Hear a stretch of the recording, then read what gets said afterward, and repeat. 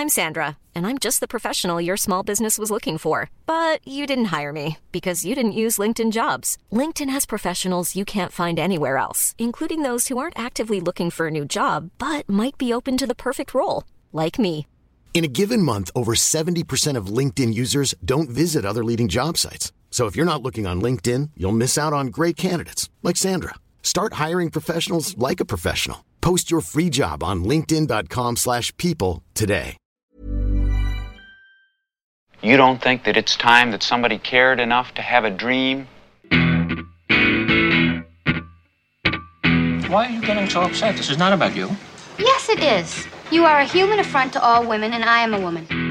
At some point, you gotta decide for yourself who you are. Can't let nobody make that decision for you. How do you go about getting an exorcism? I beg your pardon?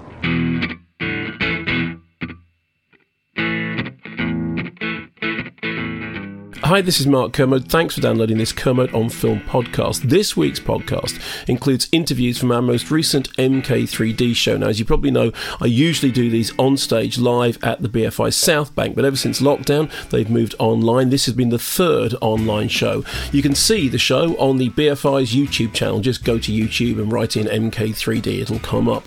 Obviously, when we do the YouTube version, the whole show is an hour long, which means we have to cut down the interviews. But here at Kermode on Film, we're able to give you a much fuller picture. So, coming up in this week's edition of Kermode on Film, we're going to be speaking to Faisal Balifa and screen newcomer Roxanne Scrimshaw about the new movie Lynn and Lucy, a terrific movie that's coming out here in the UK very soon. Before that, we'll be speaking to Sam Riley, winner of a Kermode Award for his standout performance in Control some years ago, and now the co-star of Radioactive, which is currently available online. But we'll start with talking to the great Noel Clarke, seen most recently in Series 2 of Bulletproof on Sky, a series he co-created with Ashley Walters. Armed robbery in progress. Team are en route. Drive the car properly! Oh my God, this chill!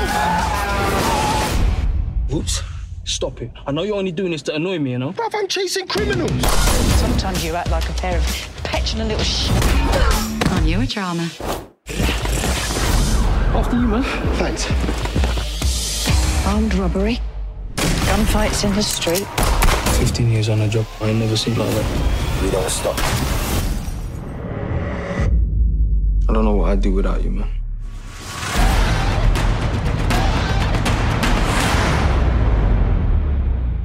So it's a great pleasure to welcome to this virtual MK3D Noel Clarke, who, of course, Noel, you've been on the show in real life. You came on when we were still able to do it at the BFI South Bank, and I look forward to being able to do it back there again. But lovely to have you on the virtual show. How are you? How are you doing?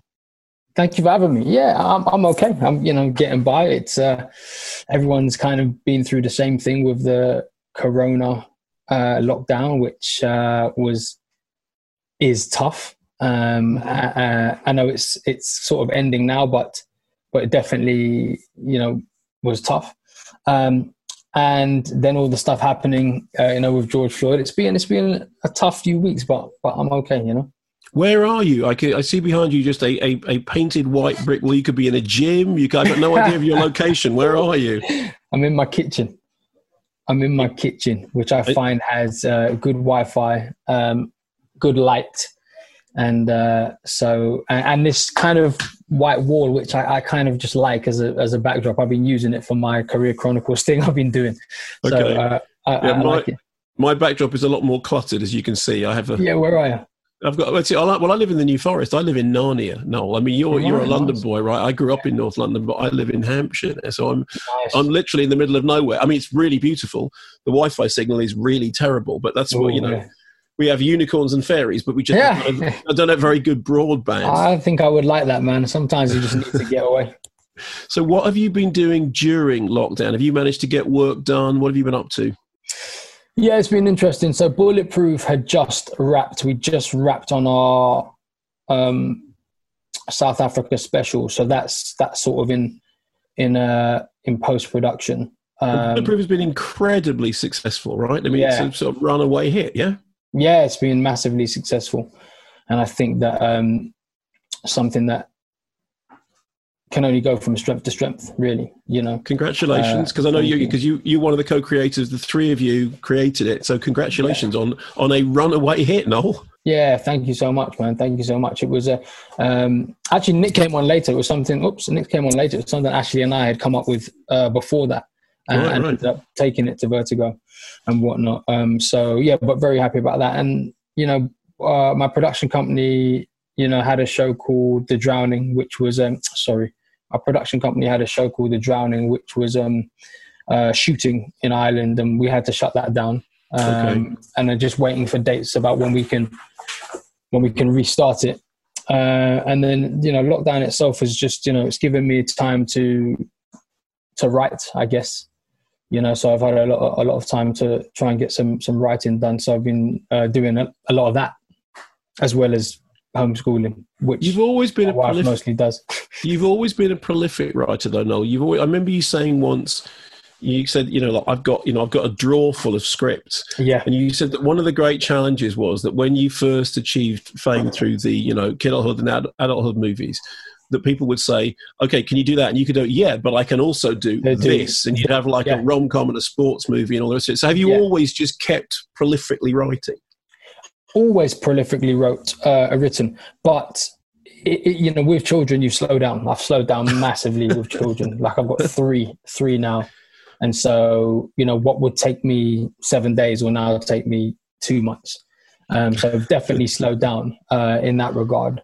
But still always have 2 or 3 things on the go, and also still have a lot of those. What I find interesting is what's been happening recently is a lot of the stuff that I wrote years ago, I'm now realizing was so far ahead of itself that now it's all relevant. Like Bulletproof was planned 7 years ago, for example, and another thing that I've just sent out to people was planned 10 years ago, so a lot of the stuff I was writing, because I was always writing with that commercial mindset. So I was writing about cops and spies and, and stuff like that wasn't, people were kind of like, not going to happen here. But now that TV's global and all these things are happening, suddenly I'm like, wait, have I got that script where he was like a this or that, or a superhero or that? And I look at it and I read it and I go, well, okay. You could actually update this, So there's a bit of that going on as well, to be fair. What do you think the climate looks like outside of COVID? How much have things changed in the British film industry? Because I once described you as a one-man film industry. You're the kind of person who, if nobody else opened the door for you, you just kicked it down and did it yourself anyway. Yeah. How much is it still that, and how much have things changed? I think there is still ways to do that. I think there are still people that can do that, but I think the industry is gradually gotten more open, where different people are getting more chances. Still not enough I might add, but are getting more chances. And I think that we still need to do more to, the fact you had to describe me that way is the problem, because what should have happened is, and this is what we don't do enough in this country, what should have happened is, kidulthood, fine. After adulthood, the industry should have gone, oh, okay, here's this guy who's just written, directed, and starred in this film, and has now won this Rise and Star thing. How do we take him in, develop him, help him flourish, get him that next film, which can be a big American film, and then suddenly we have a Black British director that is there, years ago. But we don't do that. We don't do that. So the reason you called me that, which you were quite right to do, and it was the right thing to say, was because after that happened and nothing happened, I then had to do it again, and then I had to do it again, and I had to do it again, and I had to do it again, until people started saying, lovely things like you said, or going, you're one of the hardest working men in the industry, and I'm like, yeah, I have to be. That's what people didn't realize. I had to be, because I wasn't being nurtured. Yeah. They weren't nurturing me. Like to this day, some of those companies, they've not made they haven't put money into any of my stuff. You know, you think about the thing that's remarkable about that, Noel, is two things. Firstly, you know, like you said, all those plaudits, you know, actor, writer, producer, everything, and the Rising Star Award. Also, the fact that you made movies that didn't lose money at a time when most movies made in the UK lost money. That's right. I think around about the same time I was saying that the thing that you understood was, you know, exactly the thing that Roger Corman and the exploitation movie makers had made. There is a way of not losing money, and then you could be adventurous beyond that. And again, I just find it really surprising that it wasn't immediately the case that you know, those doors were open for you. Although that said, surprising. no. That said, it gave me particularly, it gave me a sense of huge pride when I saw you up on that massive screen in Star Trek. Suddenly, it was like us all going there. Yes, you know, and I saw that in the biggest IMAX screen I've ever seen a movie, and your face was the size of a house. And it was an amazing experience. But again, the Americans gave me that job. Like I wasn't being nurtured here. Like no one was nurturing me here, you know, or really. And that's not to say I wasn't getting jobs. As a jobbing actor, I was getting the jobs that I deserved and not getting the ones I didn't. But in terms of people going, okay, but he's a filmmaker too. Let's nurture this. Let's do that. Like they used to do in America. Just wasn't happening. You know, just wasn't happening at all. And that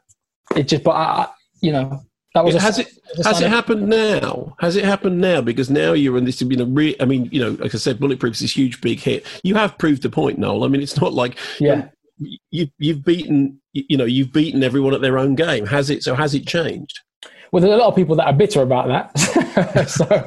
so it hasn't changed with them. But I would say now, I think I definitely went through that patch of like, oh, he's great, to like, oh God, this guy, why is he still here? Go away, blah, blah, to, oh, he's been around for so long now that we just have to respect him. And I think there's definitely, you know, you got to think, you know, we did Kidulthood, Adulthood, boom, big success, 4321 success, you know, Story 24, I wrote, not really a success, but ambitious, you know, like who was doing, I was trying to do things back then.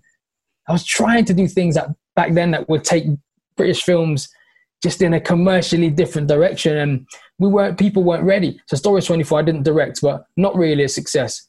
But then sold to America and was amazing. That it got an American sale and they were happy and blah blah blah blah. And then the distributor put it on one screen for one day in America so they could unlock TV money, and they made a bunch of money, and it was great. And what did the British press do?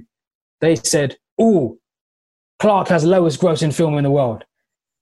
They couldn't look at the fact that a council estate kid had managed to make a film, then make a sci-fi that sold to America, that then was put on a screen for one day to unlock TV money and made the companies big money. They had to go.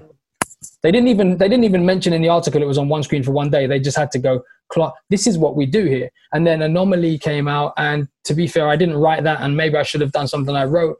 Proud of the director, and I really, really had developed as a director, but the film was just like, you know, I was done. After that film, I was done. I think it was like, I'd done that, and I was done. You know, and I watched that now, and I'm like, I should have done something I've written. Then I just went back to the well. I kind of was like, okay, you need to reset. You need to reset yourself. Sorry about the drilling, there's builders. That's fine. You need to reset yourself. And so I reset myself. I had children. I started thinking think about what you've done before. And then I started thinking, what if Sam had children? You know, what if that character had children? And then Brotherhood came. From that point on, everyone said to me, firstly, no one wanted to make the movie, despite the success of all the others. Nobody wanted to make it. But luckily, Lionsgate made it.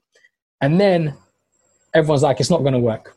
We have Facebook now. We have Twitter. We have Netflix. We have YouTube. We have this. Even if you make 1.5 million, consider that a success, because that's the equivalent of what Adulthood made years ago.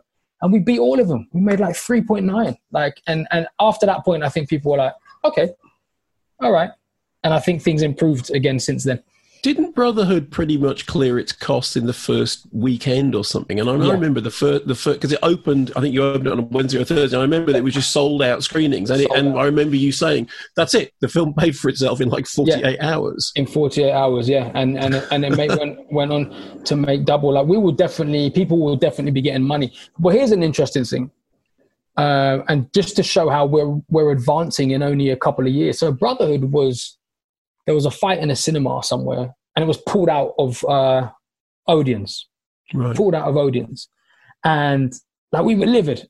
And I was going to speak out, and I was told, don't say anything. Mm-hmm. Don't say anything. Don't rock the boat. Like, you just don't say anything. And consequently didn't speak out. 2 years later, Ratman's film gets pulled out of cinemas. And the climate had changed so much to the point where they were like, yeah, speak about it. And when he spoke about it, what happened? The film just was like, it got reinstated. The box office like doubled. And it's like, so the industry is advancing. Like people are now, you are able to kind of say your piece without fear of being like shut down and stuff like that. So we're getting there. Noel, how old are you? All right, mate. Come on, Jesus. I say this affectionately. You're in danger of becoming an older statesman. I mean, it's like because the history of everything. Yeah, the elder statesman, a little bit of grey in the beard. I mean, look at me. I've gone completely white. I look like Nick Lowe on a bad day now. But I am now 44. Okay, you're still a child in that case. And I started in the business. This is an interesting thing people don't realize with me. I've been around. I'm like the old couch in the corner that they don't realize how much they love that people like it. Until I grew up on screen. I've made all my mistakes publicly. Yeah. I didn't go to drama school. I didn't go to film school. All my mistakes and my successes have been public and out there and open to scrutiny. I started at 23. My first acting job was 23, and I did that. And everything since then has been public for everyone to kind of just go, and I've had to just learn to deal with that. What was your very first acting job? It was the pilot of a show that ended up being called Metrosexuality, which again, way ahead of its time. Ricky Beadle Blair writing about gay men having a straight son and multicultural people and black, and just so like when you think about that show now, you're like, wow. Even a show now with two black gay men having a straight son and loads of LGBTQ friends would be, and even now people would be like, okay, so back in 1999, 98, how far ahead of its time was that? So that was my first job. You were also a key role in for my money, the finest incarnation of Doctor Who, the period in which I was watching Doctor Who because I had kids that were watching it. And I hadn't watched it. I hadn't watched it since the days of Patrick Troughton, probably. Suddenly that's before your time, incidentally. Because I'm a lot older than you. And that was, that again, I think people still have huge affection for that particular period of Doctor Who. 100%. That was the key Doctor Who period. 100%. Chris coming in and then David coming in after was a key period. But again, I feel like, again, it didn't really pop in America till Matt came in. Right. I'm always kind of like missing the boat. Do you know what I mean? Like when Matt came in is when BBC were like, oh, maybe we need to pull it back onto our channel. And then it really popped in America. Before that, it didn't really pop. But it is what it is. I enjoyed being in that show as one of the, the first black companion, another sort of boundary that I've broken, and I enjoyed it immensely. No, I saw you tweeting recently about the poster artwork, the cover artwork for Fisherman's Friends. Tell me what the story is behind that, because that seemed like a very strange thing indeed. Yeah, I mean the story is, and I just want to add that the producers have spoken. We have spoken since, and people have apologized and seen what was being, what I was saying. Okay. The story essentially is that, they put a poster out and I wasn't on it. Now, a lot of people make their excuses about, well, your agent, this, that, and the other. Like, my agent's one of the best in the business. My name was on there. My contract was watertight as per. It was in kind with other people's on there. So it comes down to marketing, right? I'm a businessman. You know about this stuff. It's how you market a film. So if you're targeting a film at a certain demographic, and that demographic you feel responds a certain way, that's the way you kind of make your posters. Nobody in there was consciously going, we have to take that person off. It was more about, we have to target our demographic. We have to target the cities and the places in the UK we know are going to respond to this film, and they are going to respond to this post the best. What they didn't think about was actually what they were doing and how that looks. Because it's not just about what it looks like. It's about, they weren't thinking about what they were doing, because suddenly that poster looking best and me not on there suddenly becomes about, is the film going to make less money if we keep that one face on there that isn't in keeping with what we believe our target audience is going to do? And so that's essentially what it came down to, because you have to look at the and billing is some of the biggest billing. When you get and, it's because you are of stature, whatever.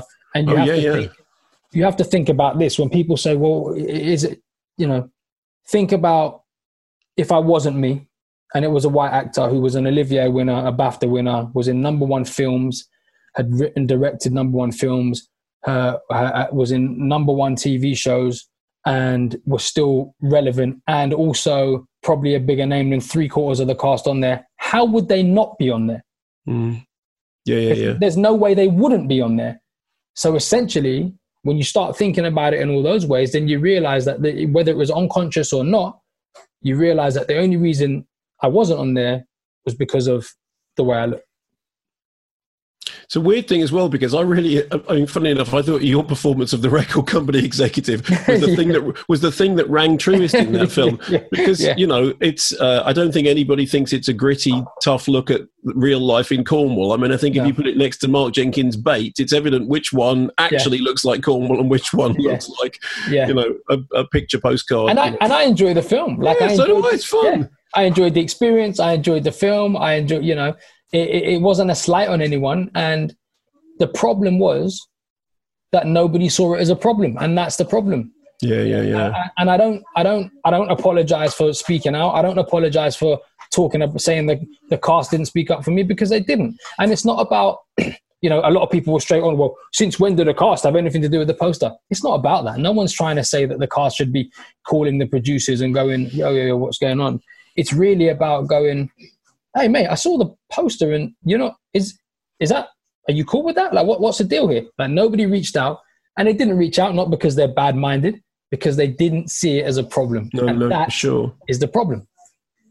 So, presumably the success of Bulletproof, in which, you own that thing. It's like, it's yours, right? That must be a huge sense of achievement to own something that is as successful as that. Yeah, it's a massive sense of achievement. I think, Ashley and I worked incredibly hard. The people that came, Vertigo, Nick worked incredibly hard. And, we have to thank Sky for being forward thinking enough. I mean, to be fair, it doesn't fit on a lot of other channels. So it's not like I can suddenly say, well, ITV should have made it. It's not an ITV show. Do you know what I mean? But, if you know your market, you kind of have to know what channels, what goes on. But for Sky to actually go forward with it in what some people would still say was a risk, was very forward thinking, and I'm appreciative that they did. But yeah, it's to know that then the Americans buy it as well. Again, like CW buy it, and they don't just go, oh, we're going to put it on at midnight, or we're going to just remake our own version. They go, we like this enough that we're going to show this at 9:00 on a whatever day, a good day, and we're going to advertise it. And it did well. I mean, you had when it came out on their summer schedule, you had like shows like Arrow and Flash doing like 900 to 1.1, and our new British show that no one ever heard of doing like 600,000-700,000. Like, it done well. do you know what I mean? Live views, and then of course you get your downloads and your whatever it's called these days. Yeah. CW app or whatever it's called, but you get all of that on top. But it did well, and they were like, we want season 2, and season 2 just started on the 10th of June, and they're ecstatic. And I just think, like, it's amazing that these two guys who, bearing in mind, we've both had up and down careers. Ashley's had up and down career. These two guys that came from places where they could quite easily have ended up in jail or worse, have now created and been involved in a show that is now on screens in America for millions of people to watch. And you started when I asked you how you were, and you said, well, lockdown's been strange and everything that's been happening, in America and here. How have you responded to what's been happening with the Black Lives Matter protests? How is it, what's your feeling about what's going on at the moment? I mean, it's just one of those, I just think it's just, like, people have had enough. I think someone sent me that video on the morning before I even saw the news. I was like, what am I watching here? And I watched that whole video, not realizing I was watching a man. I watched the whole video not thinking, why have my friend sent me this, not realizing I was watching a man die. And then got on my exercise bike, clicked on my laptop and saw the news and was like, and I just think that there's no real explanation for this. It's just ridiculous and disgusting. And, and then the same day, the Amy Cooper thing happened, or the day before, where Amy Cooper tried to get that guy, the dog walker, and she got on the phone and said, I'm being attacked by a black man. And when he's standing like 20 feet away filming her. And I was just like, people were so shocked. And it just got me, because I was like, mate, people are so shocked. They're like, what a terrible day. This has happened and that's happened. I was like, that's just a Tuesday in a black person's life. It's just a Tuesday or a Wednesday. Like, things like this happen to me and happen to others all the time. Those are extreme examples for sure. Like, I wouldn't wish that on anybody, wish those on anyone. But things like that just happen all the time. And I just was like, I've had enough, man. So that's the day I put the poster. I was like, I've had enough, because, when the thing came out, I was told, oh, don't say anything about it. And I'm fed up of not saying anything about anything. Do you know what I mean? So when you say you're told, so who would say to you, don't say anything about it? I mean, just people, like people above, because even if you make a film, they're still execs, or they're still distributors, or they're still, people that stand to gain financially or whatever, and don't want the boat rocked or whatever. Right. Okay.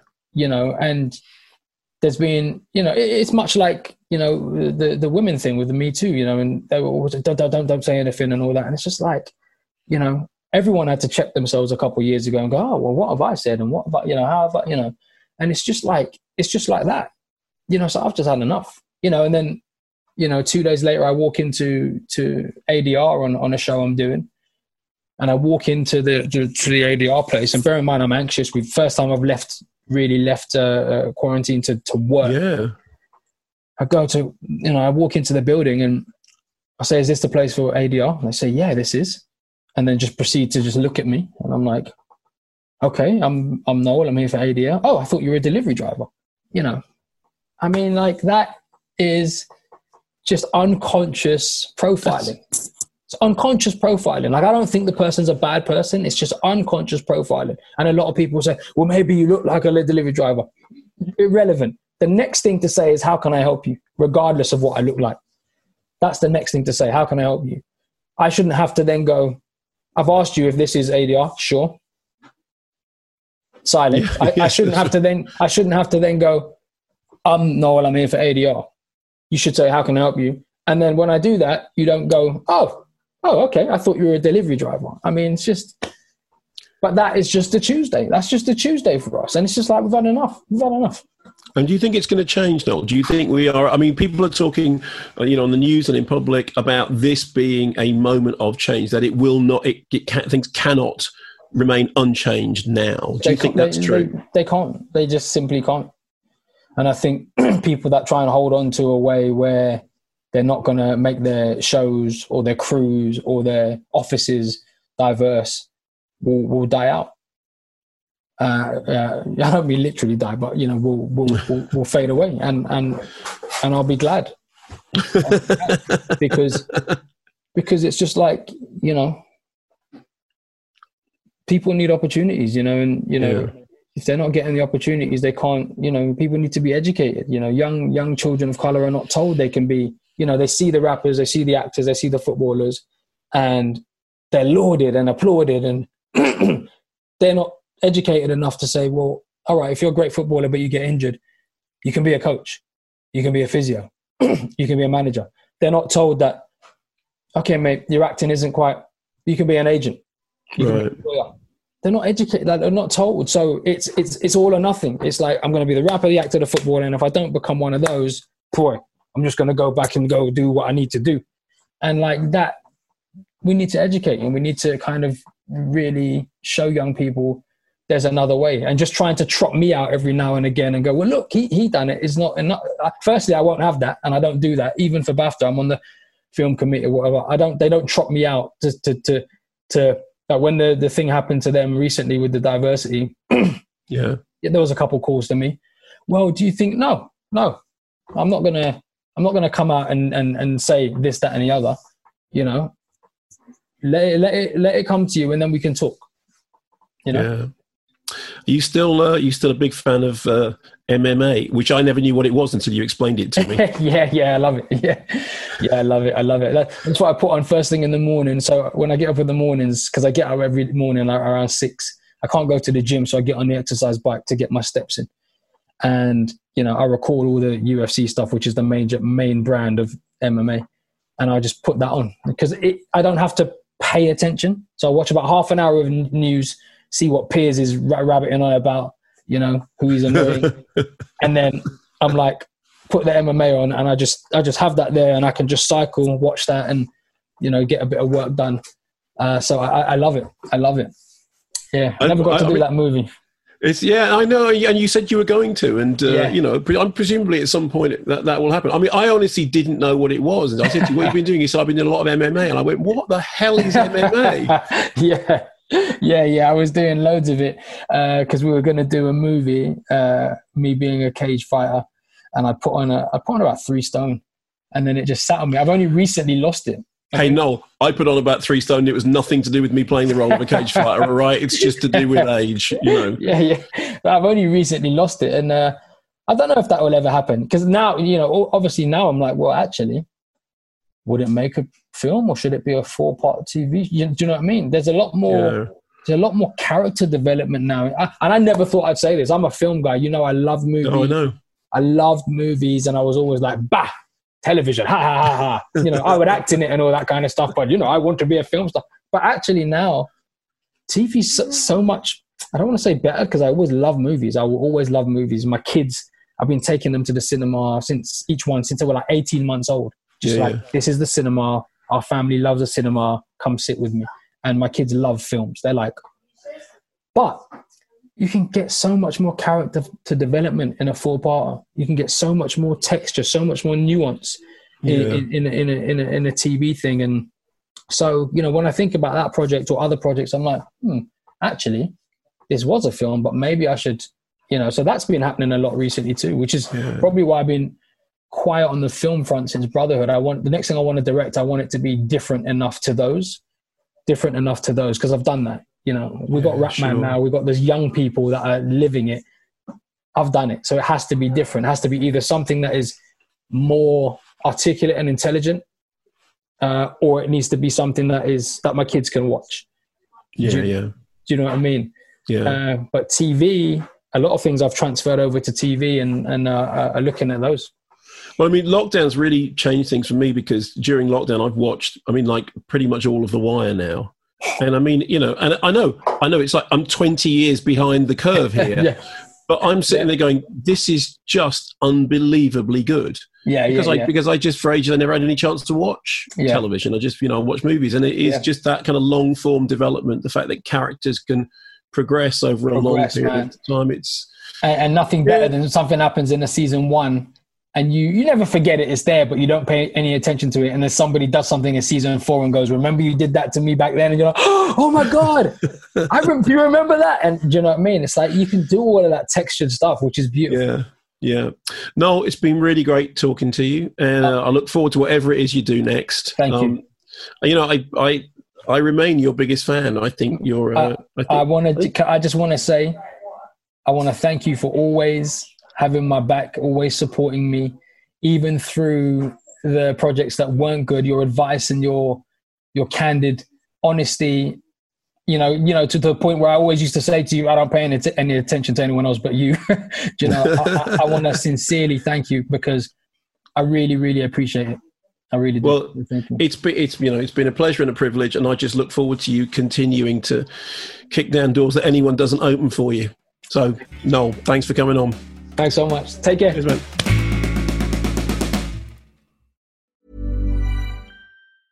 Hey, I'm Ryan Reynolds. Recently, I asked Mint Mobile's legal team if big wireless companies are allowed to raise prices due to inflation. They said yes. And then when I asked if raising prices technically violates those onerous 2-year contracts, they said, "What the f*** are you talking about, you insane Hollywood ass?" So to recap, we're cutting the price of Mint Unlimited from $30 a month to just $15 a month. Give it a try at mintmobile.com/switch. $45 up front for 3 months plus taxes and fees. Promo rate for new customers for limited time. Unlimited more than 40 gigabytes per month. Slows full terms at mintmobile.com. Ready to pop the question? The jewelers at BlueNile.com have got sparkle down to a science with beautiful lab-grown diamonds worthy of your most brilliant moments. Their lab-grown diamonds are independently graded and guaranteed identical to natural diamonds, and they're ready to ship to your door. Go to BlueNile.com and use promo code LISTEN to get $50 off your purchase of $500 or more. That's code LISTEN at BlueNile.com for $50 off. BlueNile.com, code LISTEN.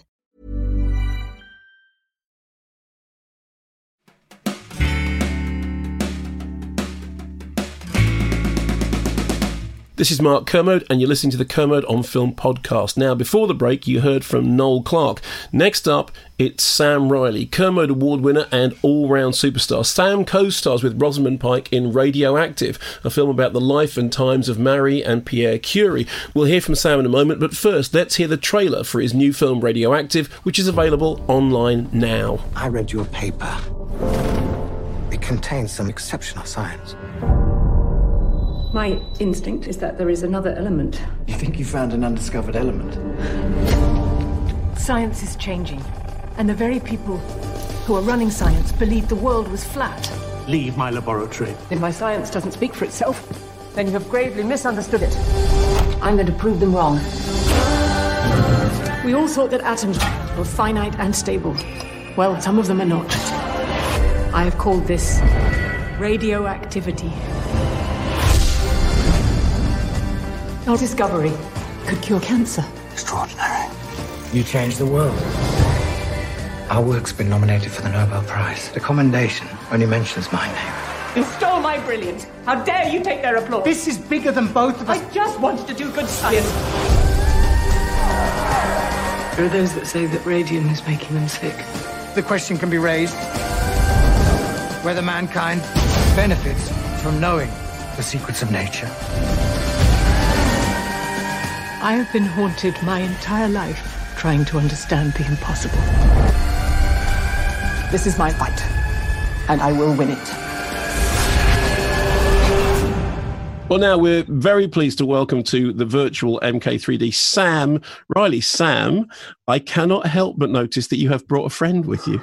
I have. My favourite prize, the Kermode, just to remind you to be nice. Do you remember? I don't know whether you remember this, but the acceptance speech that you gave when you received it, because those things are fairly rare, and you got that for Control, and you got the statue and you looked at it, and then you realised that it doesn't say anything on the bottom of them. They're homemade, and you looked at it and you went, "My name's not on it. Were you just going to give it to whoever turned up?" I remember that was a long time ago now. It's nearly 15 years since we shot it. We shot it in 2006, and then it was Cannes 2007 when that ball. Wow, kicked off. Does that make you feel really old that it was that long ago? A little, yeah, a little bit. I think the last time we managed, I was going to do yours and your radio show for Brighton Rock 10 years ago. That's right. And you asked me one question, which was, "Am I still smoking?" And then it got cut off. It seemed like I'd hung up in outrage, and that was the last time we spoke. So, Sam, let's cut straight to the chase. Are you still smoking? Only when I'm nervous. Oh, very good. Okay, so not at the moment. So, listen, where are you? I'm currently upstairs in my house, which is why we have this curtain behind me. Where are you? I'm upstairs in my house as well, in my office, I suppose. And where is your? In Berlin. I'm living in Berlin. I've been there for 12 years. Oh, wow. Yeah. Whereabouts? I live in Zehlendorf, the old American sector, if you still describe it like that. But it's been a good place to be during a pandemic. Yeah, what's it like there? Well, it's been strange. A lot of the things I used to take the mickey out of the Germans for, their Ordentlichkeit and following the rules, have been quite useful actually recently. So I've stopped teasing them. We've had rather the strange phenomenon that there's been so few cases that people have been struggling to believe it exists. So that's been the weird. But I've been having one eye on England, obviously, the whole time, but we probably better not talk about that. But, okay, Sam, so imagine you are speaking to a small child or a Labrador puppy. Has there been any lockdown? Are people moving around? How has it managed to be contained? Well, they locked down very early. We locked down even earlier than in England. And now they're loosening the lockdown. My son's back in kindergarten, and they're opening the cinemas again, incredibly. Wow. I spoke to my agent the other day. I'm the only client with a film coming out in the cinemas. We never thought that we'd see that day. That's astonishing. So the cinemas are open, or they are going to open? They're going to open soon. The restaurants are opening. And, you sign something when you go in the restaurant to show that you've been there for the contact tracing and what have you. Yeah. But it's very strange. I've been concerned of what's going on at home for my family. Of course. And watching the difference of, the vast difference between how they've handled everything. And what's your, it sounds to me like the way they've handled it in Germany is much more effective. What was the word you used? The word you used? Ordently. The Germans, well, a lot of those cliches, how well organized they are, that they always, if you park wrong here in Berlin, you'll have 3 or 4 people coming out of shops to tell you that you've parked incorrectly. Whereas if you park wrong in the UK, people just stand around to wait to watch you get ticketed and laugh at you. Yeah, or in Leeds, you'd never go up to someone who parked wrongly. You'd get headbutted or something. Right? Here, everyone takes their civic duty very seriously, which actually is working out pretty well for them at the moment.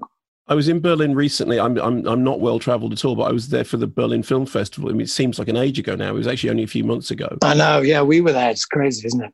And I did all the things, all the touristy things. I went to the German Film Museum, which was great. I went to Bowie's house. I did all the things that you were meant to do. And I thought it was astonishing. I thought it was absolutely beautiful. It was like wherever you looked, there was culture and history, and people were friendly. And I just thought, this is amazing. You could live here quite easily. I was really astonished by just how welcoming the city was. Yeah, they really are. I think people would say the Berliners are specifically different from the rest of Germany, obviously, a bit like Londoners, I suppose. But it is very warm. I came here because my wife, Alexandra, we met during Control.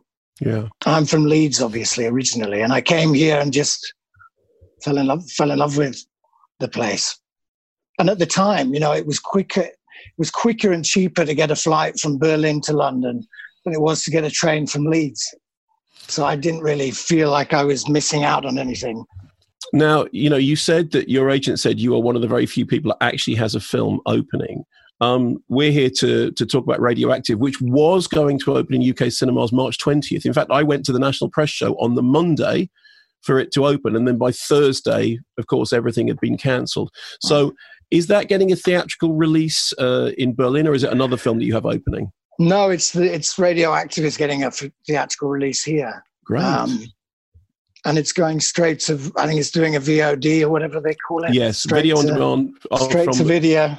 Again. Well, so straight to streaming, which now, of course, actually, weirdly enough, because of everything that's happening with the pandemic, loads of things that are. Even the Academy have changed their rules so that straight to streaming films can qualify for Academy. Oh, really? Have they? Okay. Yeah, this year you had to have had a theatrical release planned. So, for example, Spike Lee's film *Da 5 Bloods*, which comes to Netflix, won't have a theatrical release, but it is eligible for the Oscars because they've changed the rules because they understand that so many films during this period don't have a theatrical release. But it must be great that it is going to get a theatrical in Berlin? Will you be able to go and see your movie in a cinema? I don't know. I'm still slightly nervous of going into these, although it's allowed and there are so few cases. I somehow I'm still nervous about going in restaurants or going in cinemas or whatever. I don't think I'm going to.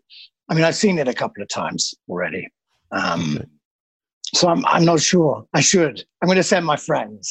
Okay. All right. Well, look. So for those who haven't seen it, tell us a story. Obviously, firstly, it's directed by Marjane Satrapi. Tell us about working with her. Well, I met Marjane many years ago. My wife was on the jury in Cannes in 2009, I think, and Marjane was on the jury with her. So we met then and became friendly. And I heard about the project, I don't know, I'm rubbish with dates, a couple of years ago now. Yeah. And I was very keen to work with her because I loved Persepolis, which was the movie she sort of broke through with, an animated film based on her life. And I knew Rosamund Pike was going to be playing Marie Curie, so that was obviously appealing.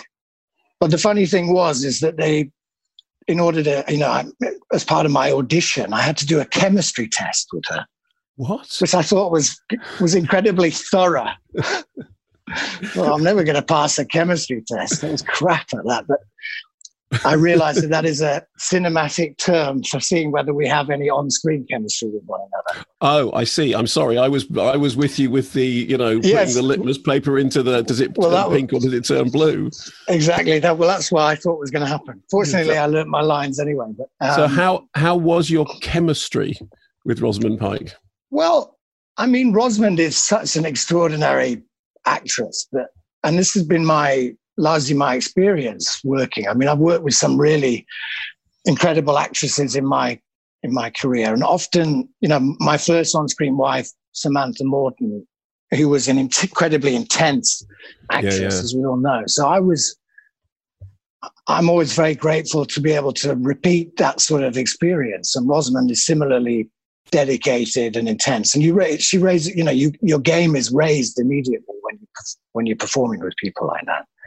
So she was such a good actress. We had fabulous chemistry.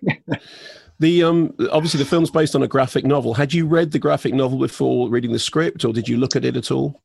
Yeah, I did, obviously, and I read the script by Jack Thorne, who's obviously a great writer. We were at National Youth Theatre together when I was 17. Wow, which I completely forgot. It was quite a boozy time, and I did that, and I bought Chemistry for Dummies and things. Marjane was quite keen that when I was talking science, that I looked like I knew what I was talking about. So we had lessons in Budapest where we shot the movie. A professor of the university came to teach us how to hold the equipment correctly. And I mean, I've forgotten it all now, but at the time I was quite good. So if I asked you to knock up some polonium or some radioactive isotopes, you wouldn't be able to just knock them together in your kitchen? I would if I had the correct equipment, but it's quite hard. It's quite hard to get hold of pitch blend in the middle of a pandemic. So, and one of the things that's really interesting about the film is, I mean, obviously we've had, biographies of Marie Curie before. Greer Garson, famously Oscar nominated for Madame Curie in 1943. The thing about this is, it's a kind of anti-biographical biography. It doesn't tell the story in the way that many biographies would, which is A to B to C.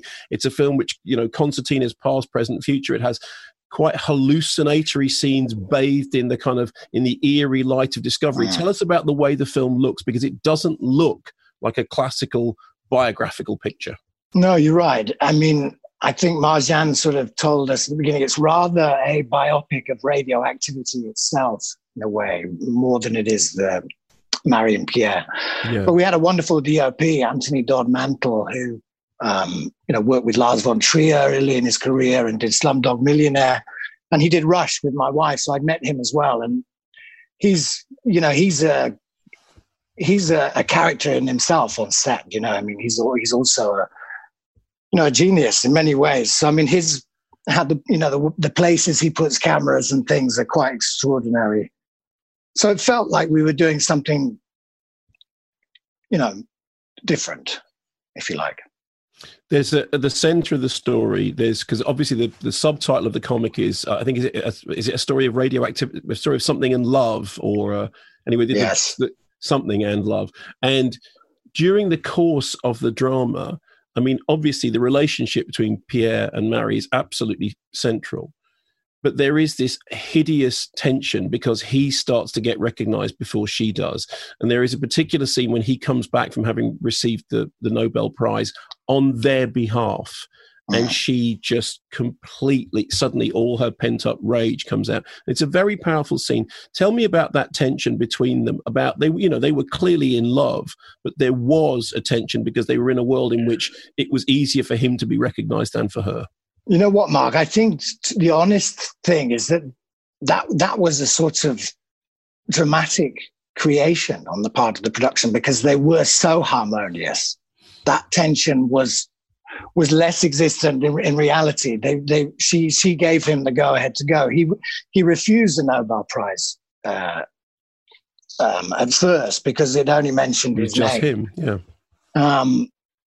And then he went because she was unwell, but he went to go and collect it. But that, they almost had to add tension. They were nauseatingly, close to one another.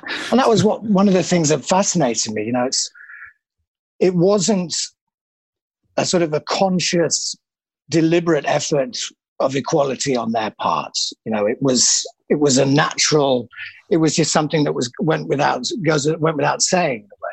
He had a very interesting childhood. He was raised by very, I suppose you'd say these days, forward-thinking parents, but it was a very relaxed atmosphere. He didn't go to school until he was much older. He was educated at home. And his mother and father were incredibly affectionate with one another. And I think he recognized her brilliance early on and was never threatened by it. He saw that, what he knew and what she knew, they could, when their powers combine, they could, they could really move things forward.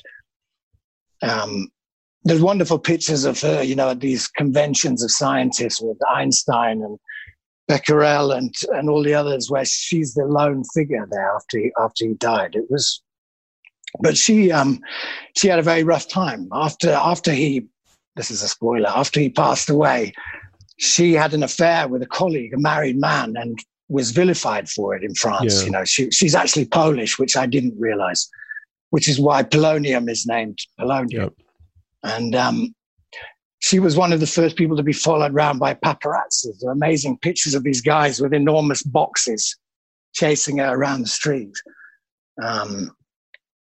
It's incredible times. But I mean, during that period of time, the late 19th century, there were incredible advancements of human technology, flight, electricity, the watch, and then radioactivity. And amongst them, they were really celebrities as well at the same time, but very modest. One of the things the film has to deal with is that radioactivity, when it was first discovered, nobody really understood exactly how powerful and how dangerous it could be. And one of the threads that runs all the way through the film is this idea that they are discovering something that is also unleashing a power which they then can't control. There's a moment when your character says, they will do more advantage than harm. But all the way through it, there is this kind of sense that in the background, there is an idea that they are a dangerous couple because they are messing around with things that they don't understand. Can you tell us something about that tension in the film? Well, yeah, absolutely. And one of the frightening things looking back at it now with the knowledge we have is they never patented radioactivity or radium. They felt that the more people that could get hold of it, the more advances there would be. And people really went crazy with the stuff. They made radium cigarettes, radium matches and chocolates. And then people began to get ill from it. But in his acceptance speech for the first Nobel Prize, Nobel, which I only learned all this while we were doing, but Nobel discovered dynamite. And similarly, they felt that there had been enormous advancements in discovery due to the discovery of dynamite, but obviously also the weapons of war. So it's a balance between, whether we benefit from understanding the secrets of nature or or whether more harm comes from it. But he remained hopeful for what happened. I mean, obviously, the cure for cancer, which incredibly was further advanced by their eldest child, who also won a Nobel Prize with creating a synthetic radiation that is still used in the curing of cancer. Yeah. So it is remarkable.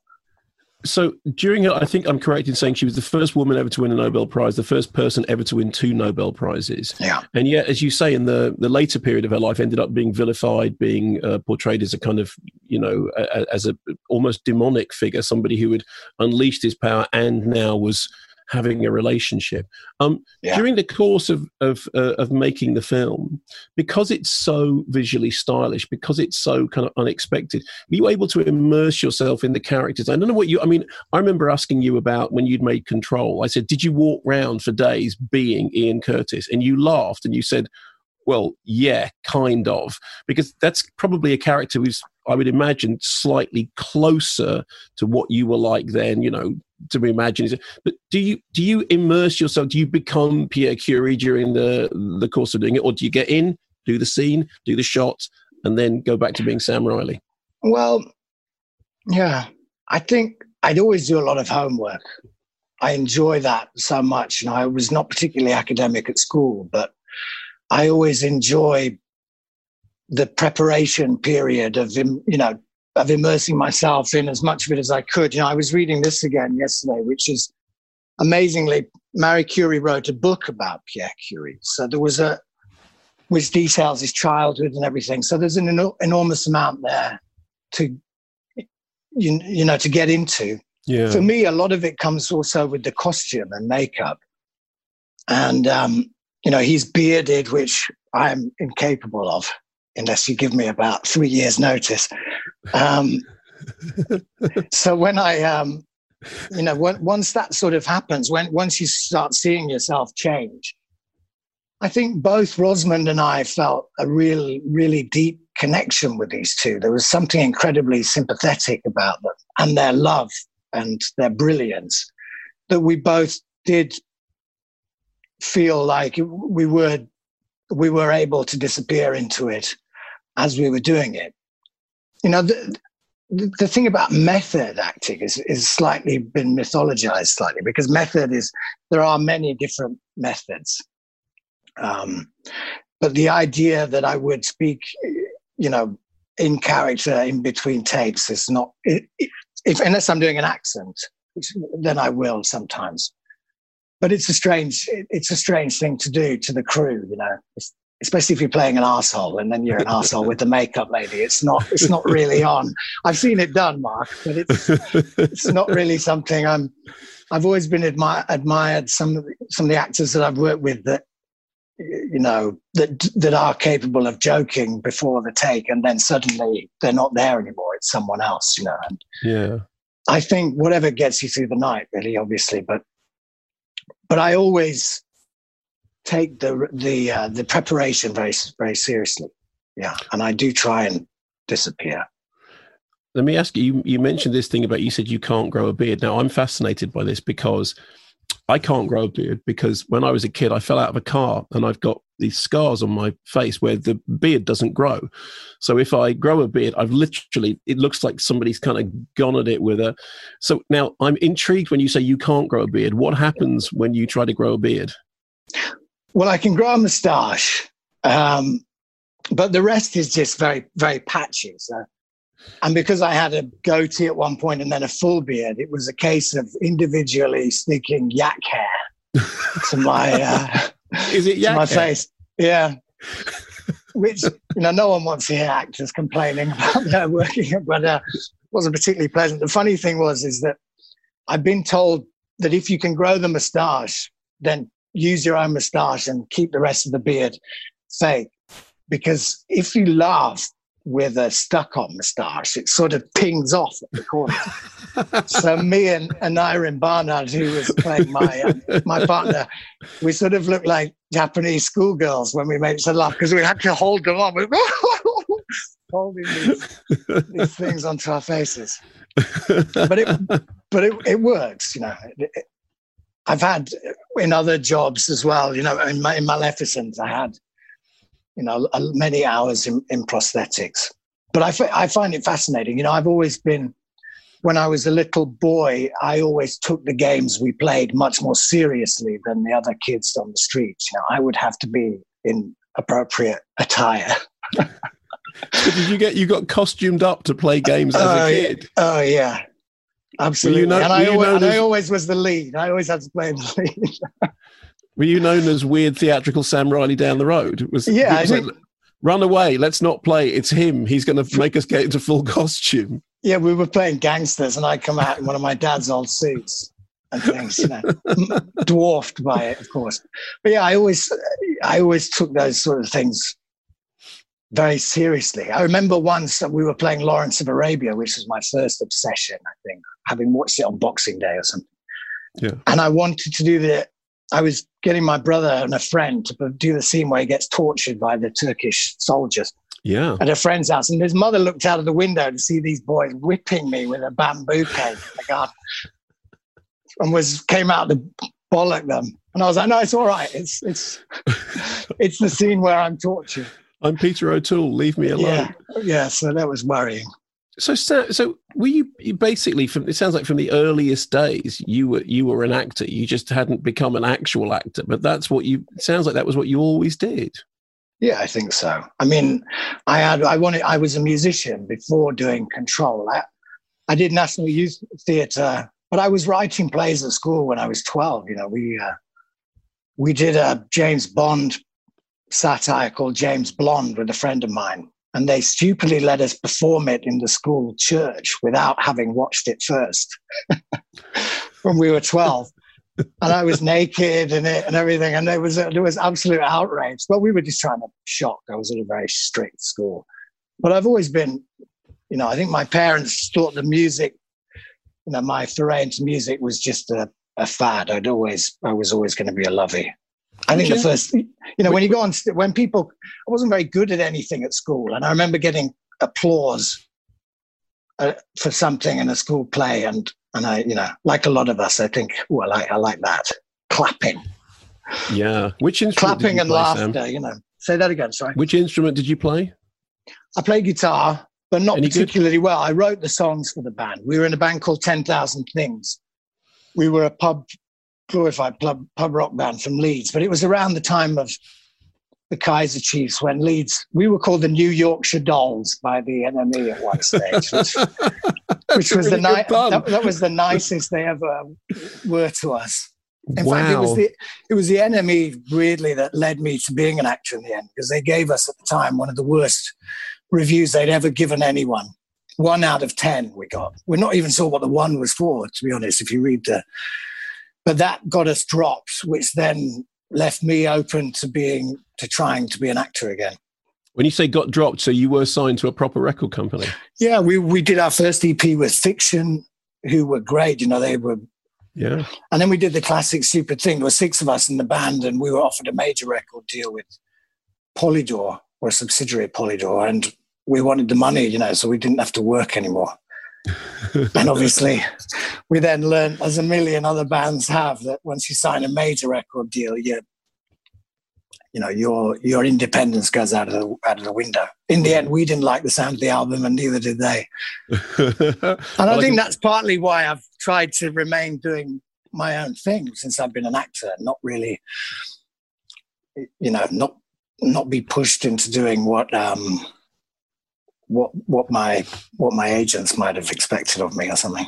I can tell you very proudly that in the 1980s, I made a record with an independent record label that was second single of the week in Sounds that week, and we were played.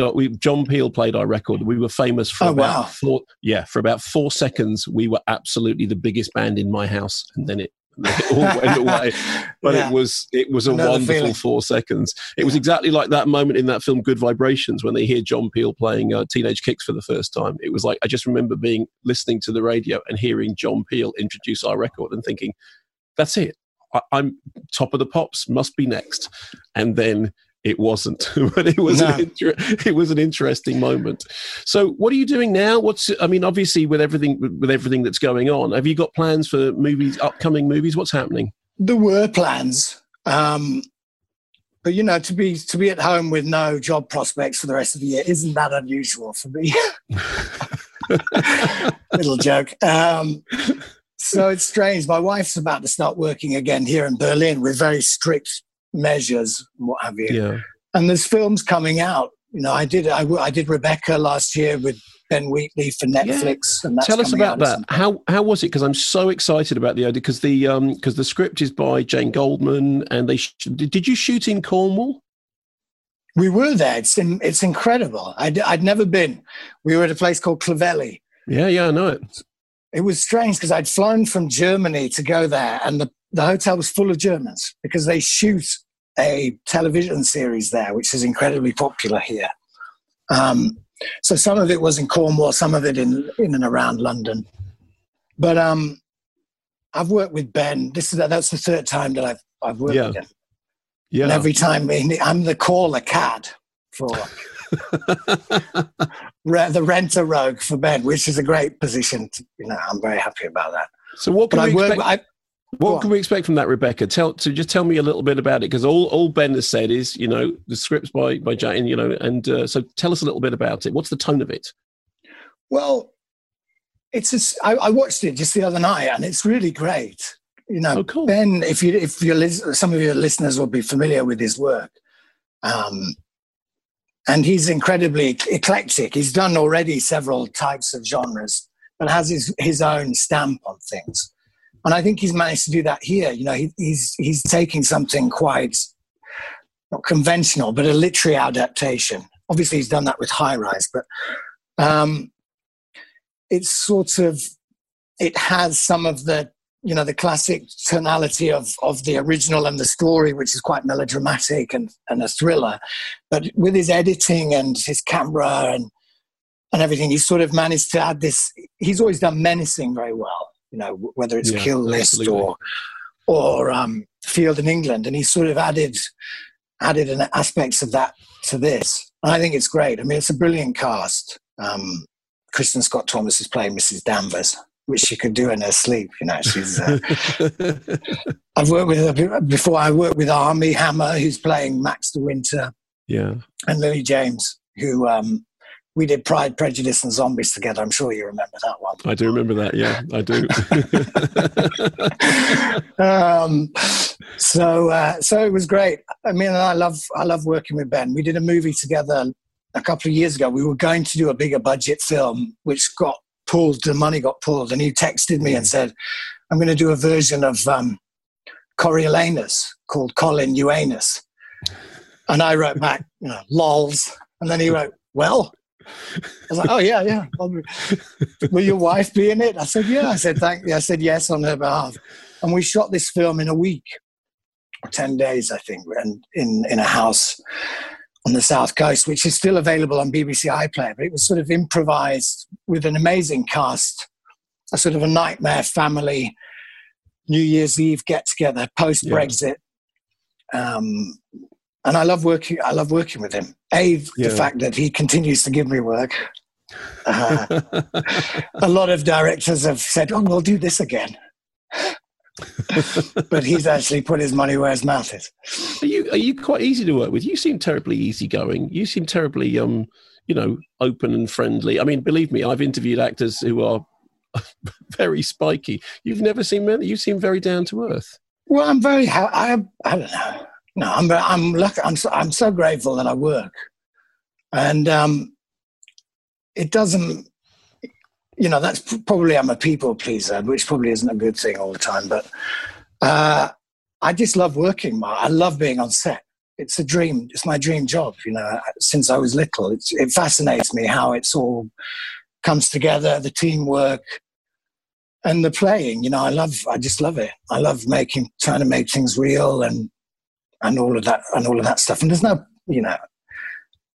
it's.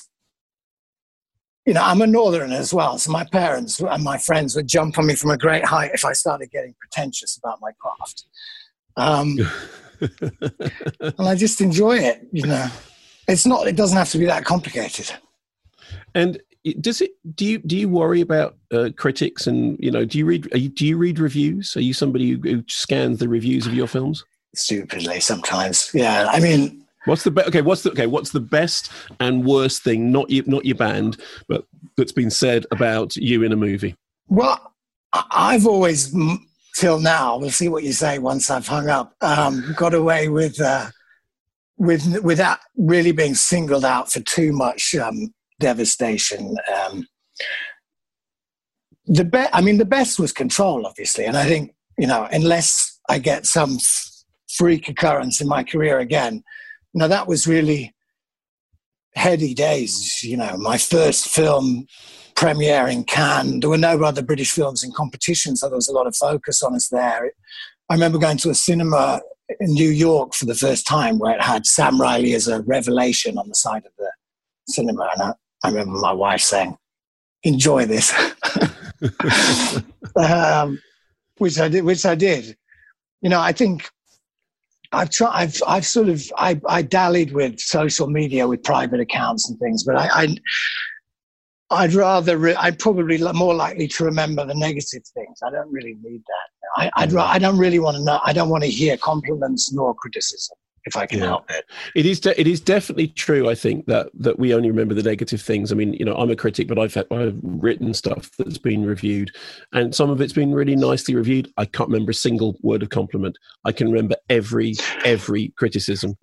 I mean, I can literally recite for you every bad thing that's ever been said, but I cannot remember the good things because somehow those things stick. Yeah, it's a sad thing. I'm trying to looking at all of it differently. Really now, I'm trying to look I just enjoy the work. I enjoy the being on set and the process. And what comes out the other end, I have no control over either how it's put together nor what people think of it. So I really try just to enjoy the doing rather than what happens in my old age. And just so you know, I mean, my feeling about Radioactive is, and I mean this as a compliment, it is a very strange film. And I think that one of the things that really impressed me about it was it wasn't the film I expected it to be. It's not, it has almost no relation at all to what you think of as a biographical film. It is something completely different. But I think that's because, performances are very, very strong. Marjane Satrapi, with her background in graphic novels, has a kind of visual understanding like that. And as you say, it's Anthony Dodd Mantle. And Anthony Dodd Mantle, whenever you see Anthony Dodd Mantle's credits on a film, you think, okay, there's going to be something unexpected about the way this looks. Because he does seem like somebody who comes into a room and goes, I'm not putting the camera where you'd think I'm going to put the camera. I'm going to shoot you through the yak hair of your beard. I mean, he's incredible to watch. And it's a dream to get shot by people like that. I love cinema. And if you're being part of something that is experimental or a bit different, it's really a thrill. Yeah. But I take that as a compliment. That it's, absolutely. It's strange. No, but it is. And I mean, also to the point that I think it's not frightened occasionally to be ridiculous. I would much rather see a film which takes risks and sometimes looks, absurd than something which just plays it completely safe. I mean, I think all that stuff about like the moments in which she almost looks through time and sort of sees the history where, that's audacious. And I'd much rather see somebody attempt to do something exciting than just go, well, let's not do that. Let's just literally go. And then she got up and then she met him and then she did this. Yeah, I think that's been done. And Marjane felt that as well. As you said, it's been the story's been told before. It needs to, if it's going to be told, it needs to be told in a new way. Yeah. And I think she managed that. Sometimes when we're describing the science, there are graphical images to sort of explain what that means, and what they're talking about. And I think those bits work really well. And I love Marjane. Have you ever interviewed her? No, I mean, I'm a fan of her films, but I've never met her. She's crackers. She's really, she's really out there. And so it's, she's a force. She could be on the periodic table herself. She's really something. So it's incredible. It's really impressive to watch someone with that vision, confident in what they're doing. Yeah. Sam, listen, it's been great talking to you. Let me ask you one last thing. It's so brilliant that you've still got the Kermode Award. Did you have to go and drag it out of a basement, or is it actually somewhere that it was easy to find? They're downstairs. My son walked into the room. He doesn't realize really what Mummy and Daddy do yet, but he saw all these prizes downstairs. And he singled this one out. Excellent. Pride of Place. Excellent. Sam, thanks ever so much. Great that there is a theatrical opening in Germany. As I said, for everyone else here, you can see it on VOD. Really looking forward to Rebecca, because I'm a big fan of Ben Wheatley, and he's been talking about that project for a long time. And I hope that when all this is over and things get back to normal, that you can come on the stage show live at the South Bank when we're back in the BFI. So I'd love an open that. invitation to you whenever the moment is ready, and whenever you're in town, please do come on. It'd be lovely to have you. Thank you very much. I'd love that, Mark. Thank you. That was Sam Riley, and if you want to see Radioactive, it's currently available from a range of digital streaming sources. Finally, on this week's edition of Kermode on Film, I spoke to director Faisal Balifa and screen newcomer Roxanne Scrimshaw about their terrific new movie, Lynn and Lucy. It's a really extraordinary film, and we'll speak to Faisal and Roxanne in just a moment. First, here's a clip from Lynn and Lucy. You know, at school there was a lot of rumours about you two. Yeah, like that you were, lesbians. Teenage boys and their fantasies. Yeah, you, Lucy. Everyone wanted to bang you. And you, though, Lynn, you've really grown into yourself.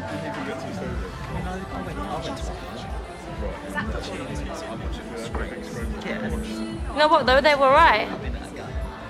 About what? About us. We're together. What, you just said you've got a little boy? Yeah, it's our little boy. What? Yeah, all we needed was some spunk. And let's be honest, you can get that anywhere. No, you're joking. Babe, show him the tattoos.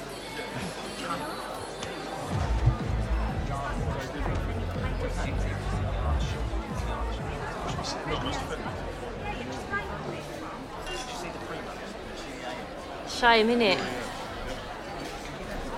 Oh, listen. Oh my God, is this? Oh, we love this song. This is our song. Sorry, Tim. See you later.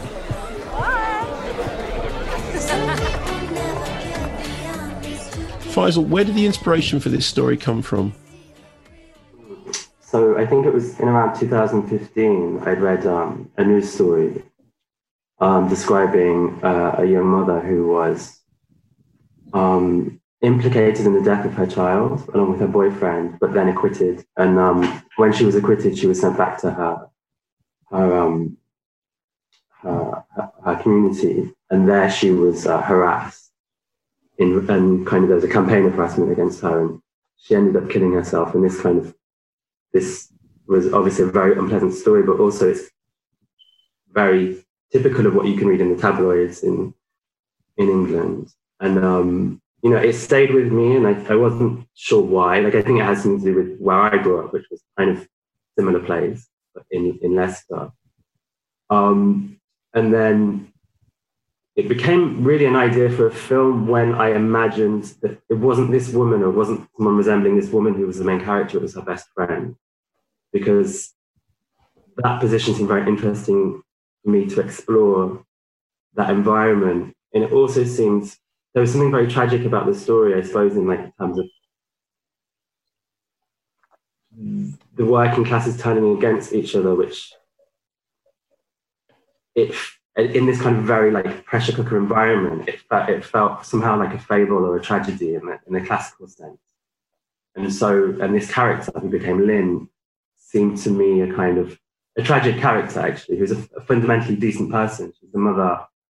She wants the best for her family. She hasn't had opportunity in her life. She's lived somewhat in Lucy's shadow, and then the tragedy which befalls Lucy gives Lynn some power in her community, and this power becomes kind of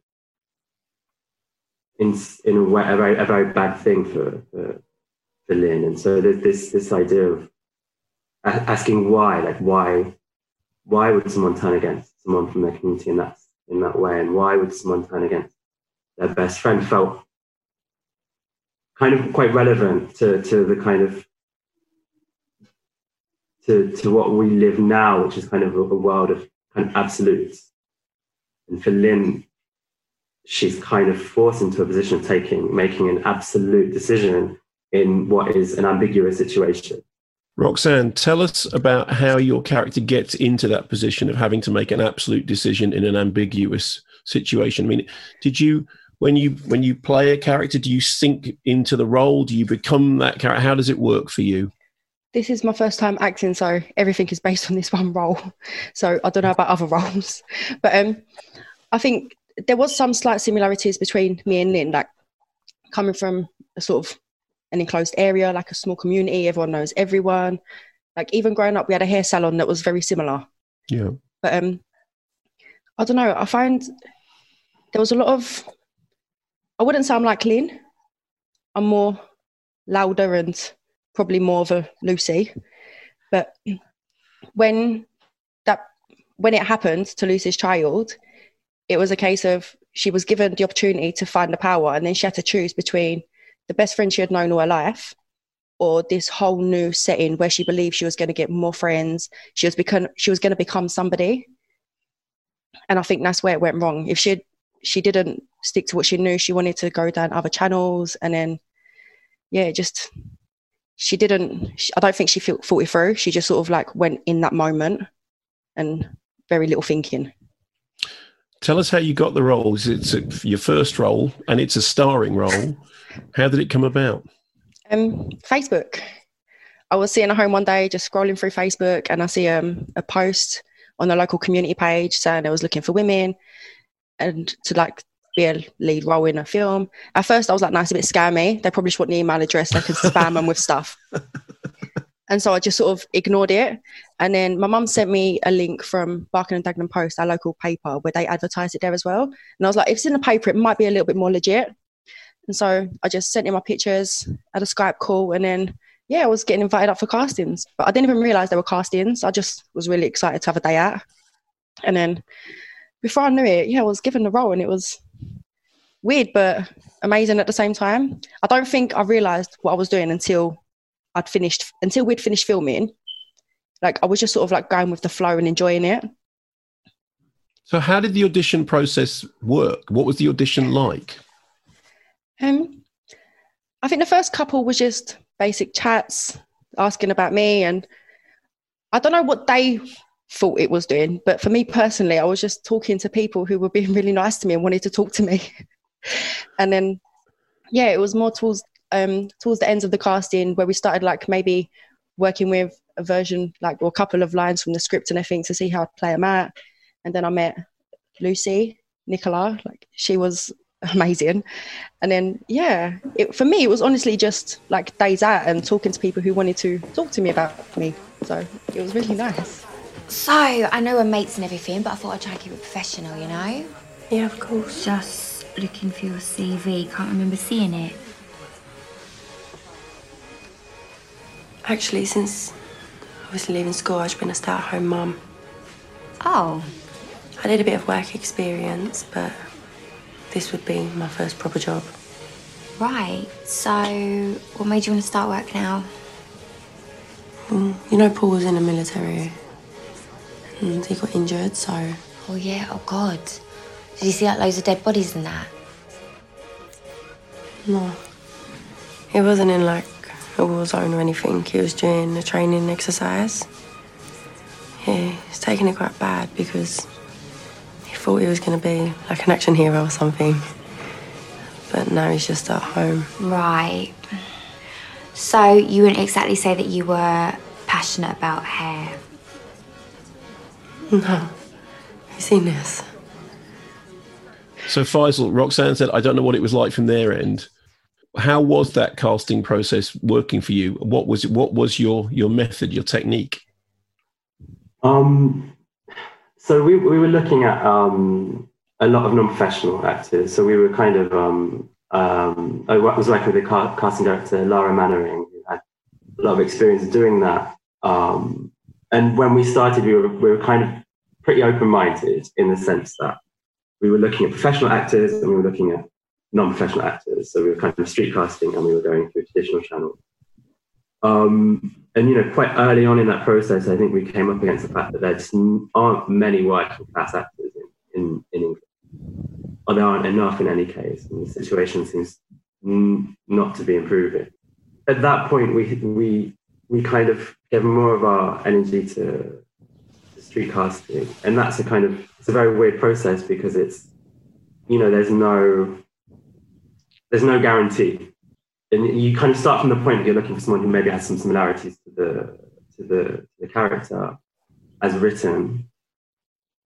But that brings, of course, many different complications. So, you know, we kind of, it was tricky. And then, you know, I think Lara had a chat with Roxanne, which I saw. And at first I thought, okay, Roxanne immediately I found her very interesting because I think she was talking about raising chickens. I grow chickens, yeah. And it felt like someone very open and very, I think, which proved to be true, someone very open-minded and kind of very much up for a very weird experience.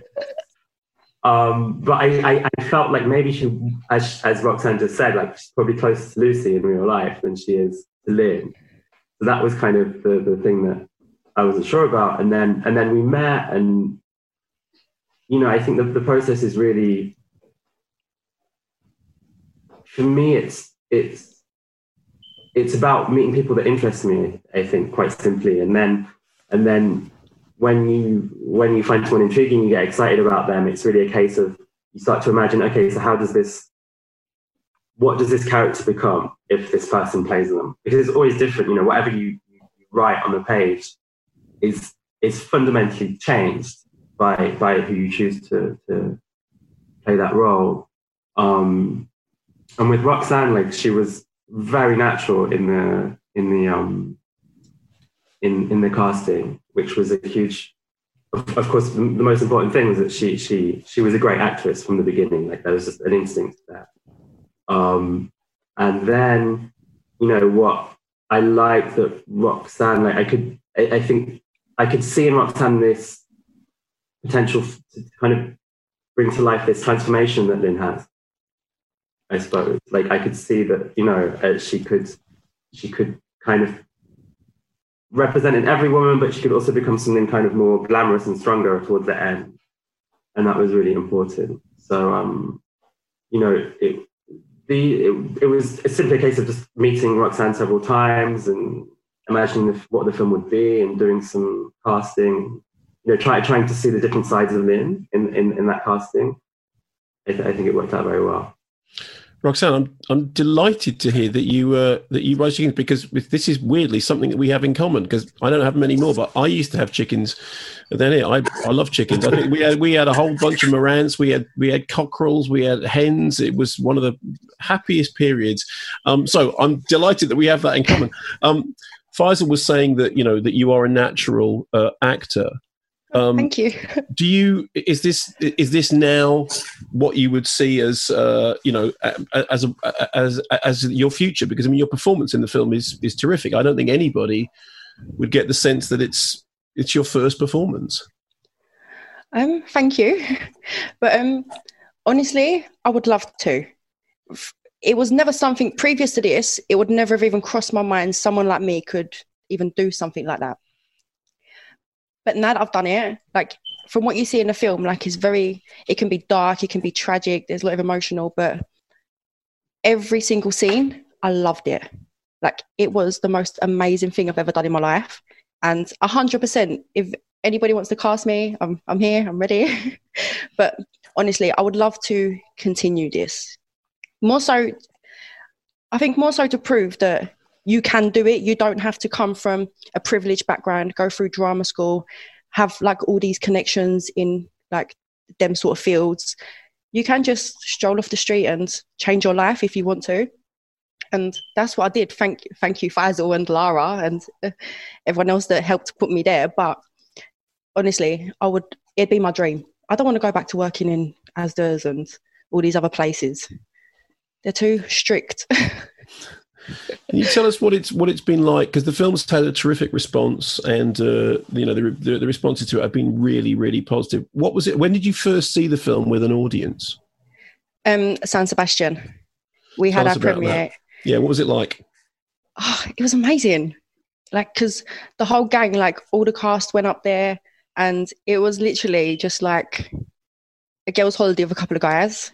It was so amazing. And then when you're sitting there and seeing it on big screen and you can see the reaction from people, I think that was like, oh my God, like it's real. I can do this. Like I've done this and people like it. But it's one of them experiences. It doesn't matter what else comes. It never beats your first time, does it? Faisal, what about you? I mean, obviously, you have a history in short films, and this is your first feature as writer-director. How do you feel about the response to it? It must be greatly encouraging how well the film's been received. Yeah, it's it was strange. Like in San Sebastian, I really felt like, despite having spent many years making short films and going around to festivals, it's such a different thing when it's a feature film and your film is playing. When you make short films, you get used to playing in a program of 5, 6, 7 films with the directors there, and it's a different thing when people have come really to see your film. So in that sense, it was nerve-wracking for me, and it's a challenging film as well.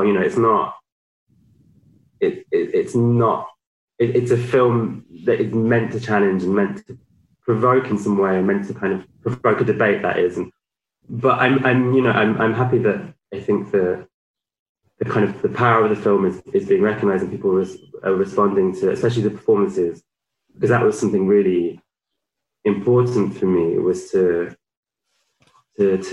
find some authenticity in the performances, and also to have the characters be brought to life by working class women.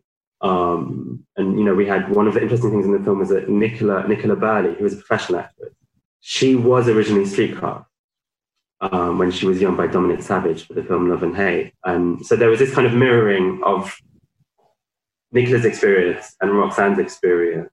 And I think that was great in many ways. So it was two working class actresses who came up through like unconventional way, and came into the industry in an unconventional way. But also I think they kind of instinctively understood each other, especially Nicola understood what Roxanne was going through and had a kind of immediate respect for that, because she knew that it was, there wasn't this kind of snobbery of, okay, well, you haven't been to drama school or you haven't done this. And I think this was important in the film. And, one of the things that's happened in the festivals is that these two performances have been recognised. And not only have they been recognised, but they've been kind of, they've shared the Best Actress prize in a few festivals, which I think is really nice, because it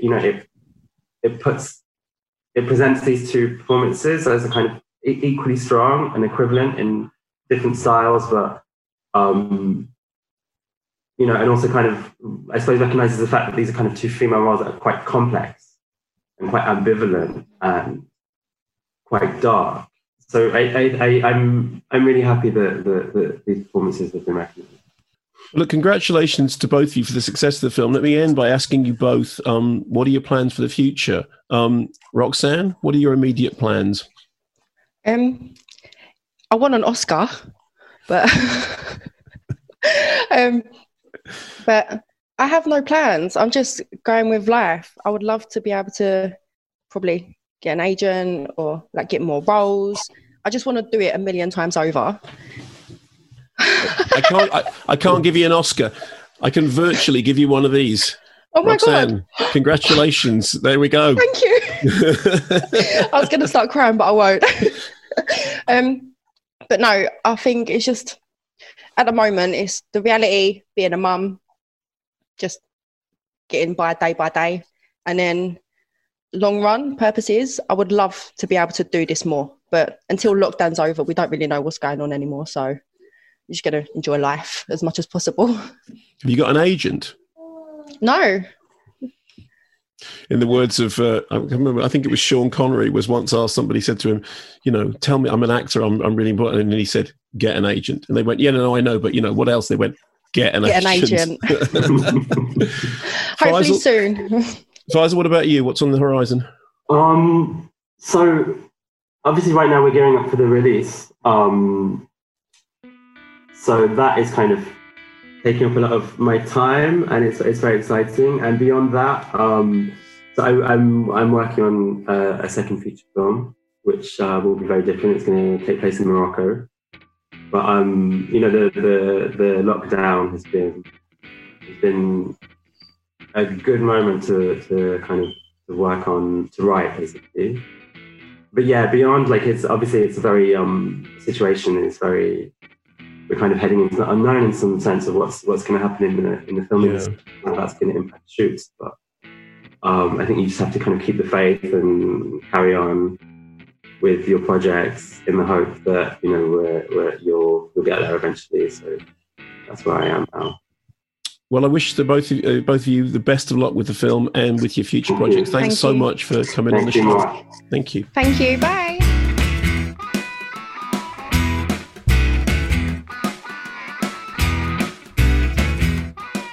My thanks to Faisal Balifa and Roxanne Scrimshaw, and you can find Lynn and Lucy very soon on BFI Player. Thanks for listening to this Kermit on Film podcast. Coming next week, our special guest is the one and only Caitlin Moran. If you've enjoyed this podcast, then tell your friends, remember to subscribe, and incidentally, if you want some extra exclusive content, why not visit our Patreon page. Thanks for listening, stay safe, keep watching the skies.